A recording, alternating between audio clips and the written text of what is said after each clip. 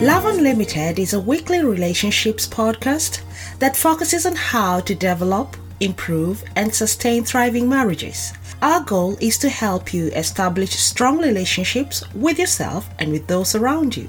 I invite you today to adventure on the beauty of relationships, the joy of discovering your potentials, as well as those of your spouse. Hi, I'm Helen, certified master life coach and certified relationships coach, and I'm all about relationships. Welcome to Love Unlimited. Hello and welcome to episode 53 of Love Unlimited with Helen. And today I'm excited again that you are there listening and learning together with me. And today we are exploring another topic that I got from one of our listeners. And the question is it okay to keep in touch with your exes after marriage? Well, this is a question that has two ways to go about it. The first question is, who is your ex? Is it an ex-boyfriend or an ex-girlfriend, or is it ex-husband or ex-wife? Now, those two cases will be treated very, very differently. For instance, have you had enough of your marriage such that you want to go back to the bad old days? Why would you want to go back to something that you had already left and forgotten about? Keeping in touch with your exes may look like a very harmless thing, but bear in mind that your current spouse is aware of the emotional baggage or emotional flames that you shared with your ex, and there is bound to be some kind of jealousy, whether it is acknowledged or not. So this is the thing. The only reason I would let or encourage or rather even allow that you visit or even share any communication channels with your ex is one of the points that we're going to talk about in detail below, that you have something that is still keeping you together. And before I go very far, I would like to acknowledge my sponsors. This podcast is sponsored by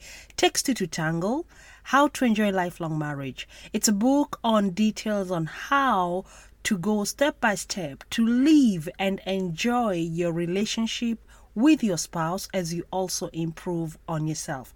You can get a copy of this book by visiting www.guruhelen.com, or you can buy a copy for yourself on Amazon, either on Kindle or on hard copy.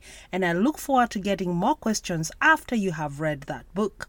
And now back to our topic, the story of exes. There are people who just can't get over breaking up. They can never get over saying it is done, it is over, and I have nothing to do with it. I have heard repeatedly, and especially ladies, who find emotional comfort in the fact that there is someone who used to love them, or someone who even in the remotest sense cared about them.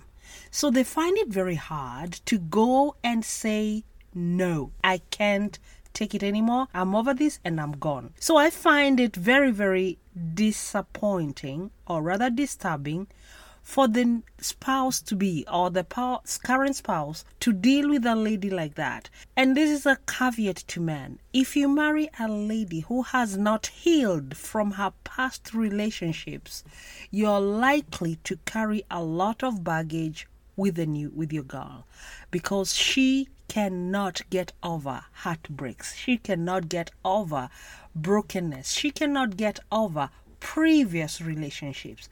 Unless you're ready to deal with that, that's your burden. But if you were my son, I would tell you to avoid it. Burning bridges. There are people who say there's so much water that has gone under the bridge and we are burning the bridges and I'm gone. There are situations where it is obligatory to burn bridges. People tell you don't burn bridges if there are benefits, but there are benefits that come with a lot of pain, way more pain that you benefit. For instance, if your previous spouse was abusive, or your previous spouse was an emotional user, or a financial user, or a victim who also wanted you to be also a victim together with him or her, such a person will have a way of clinging to you even after you go. And they also have a way of intimidating you even after you go. So keeping contact with that person after you've moved on is simply peeling off a wound that was already healing and making it bleed again. My advice to you, burn that bridge and throw away the ashes. Do not have anything with someone who has physically, emotionally, financially, or even sexually abused you in any way. You don't need to go back to them. People say, oh, I need to keep in touch with them so that I can forgive them. No, you don't. You don't have to keep in touch with them to forgive them. You forgive them and flee. Have nothing to do with them. So such kind of an ex, keep off. Second type. Do you keep in touch with your ex who is a business partner or a property co-owner? In such cases, you may need to be in touch with each other only for business purposes. But now let's be honest. If you fought or you divorced or you separated at home, how often are you likely to stay platonic in the business grounds? I think it's almost impossible. The easiest way is for you to sell your shares in that business, or buy the shares of your spouse in that business, or find a way that you don't have to meet each other. Maybe if you have different branches in different countries, that would be better, so that you don't have to meet. Because every moment you see that person, the emotions that caused you to separate will be rekindled. And that's not a good thing. So you either sell your partnership or just leave it if you can't sell it. Sometimes it's just good to let go. Number 3, if you have children that you co-parent after divorce or after separation, it is impossible to not keep in touch, because maybe the children stay in your place for the week and they have to go to the other parents for the weekend. So this is a legal requirement. You will have to keep in touch even if you don't want to. However, that does not mean you have to be emotionally involved. You have to learn to separate yourselves as emotional co-parents. You're no longer emotionally together. You are no longer as a couple. The best way to deal with this is to try as much as possible to be platonic, caring parents, just like good friends. You can remain good friends without having to go emotional or intimate.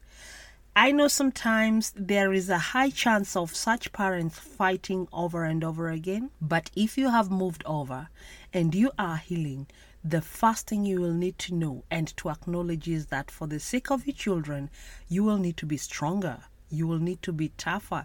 You will need to be more responsible if you weren't, so that you can overcome this legal responsibility. And it's only maybe until your kids are 18 and you're done. You can now have nothing to do with the man or with the woman whom you separated with. Showing your kids emotional conflicts, especially after you've divorced, is never a good thing for the children.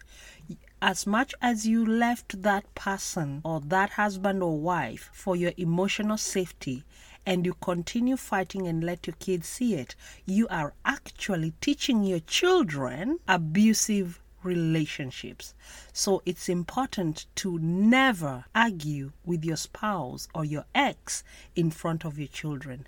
It's important to protect your children's future by being the person who is more responsible and more aware of what's going on in a separation. Another thing you'll also have to do is to let your current spouse know what's going on in your life. If your ex is someone who keeps trailing you and coming after you, you need to let your current spouse know, so that when it's time to tell that person to be away from you or to keep off completely, you have the backing of your spouse. But if you hold it quietly and your spouse is not aware, should anything happen to you, your spouse discovers that it happens, he will feel like you're hiding way more than just what he has discovered. It's important to be open with your spouse about the issues that you're dealing with regarding your ex. Another thing it's also important to talk about is to let your children know how you have separated, why you have separated, especially if they can understand, if they're old enough to know, and let that come out without making their other parent sound evil, even if it's so bad. It is hard for children to believe that their parents are bad. Remember, when children are growing up, their parents are the heroes. So don't let it become the advocate of a demon that you had married. So try to be as polite and as sober and as sane and as reasonable as possible when it comes to dealing with your ex and telling your children about him or her. And with that, we come to the end of our question: is it okay to keep in touch with your ex after marriage? So the answer is not a straight out yes or a straight out no. It depends on whether you have anything you need to share legally or financially, or whether the relationship broke up as a result of just failed responsibilities, or it failed as a result of emotional, physical, or financial abuse. And with that, we come to the end of our program.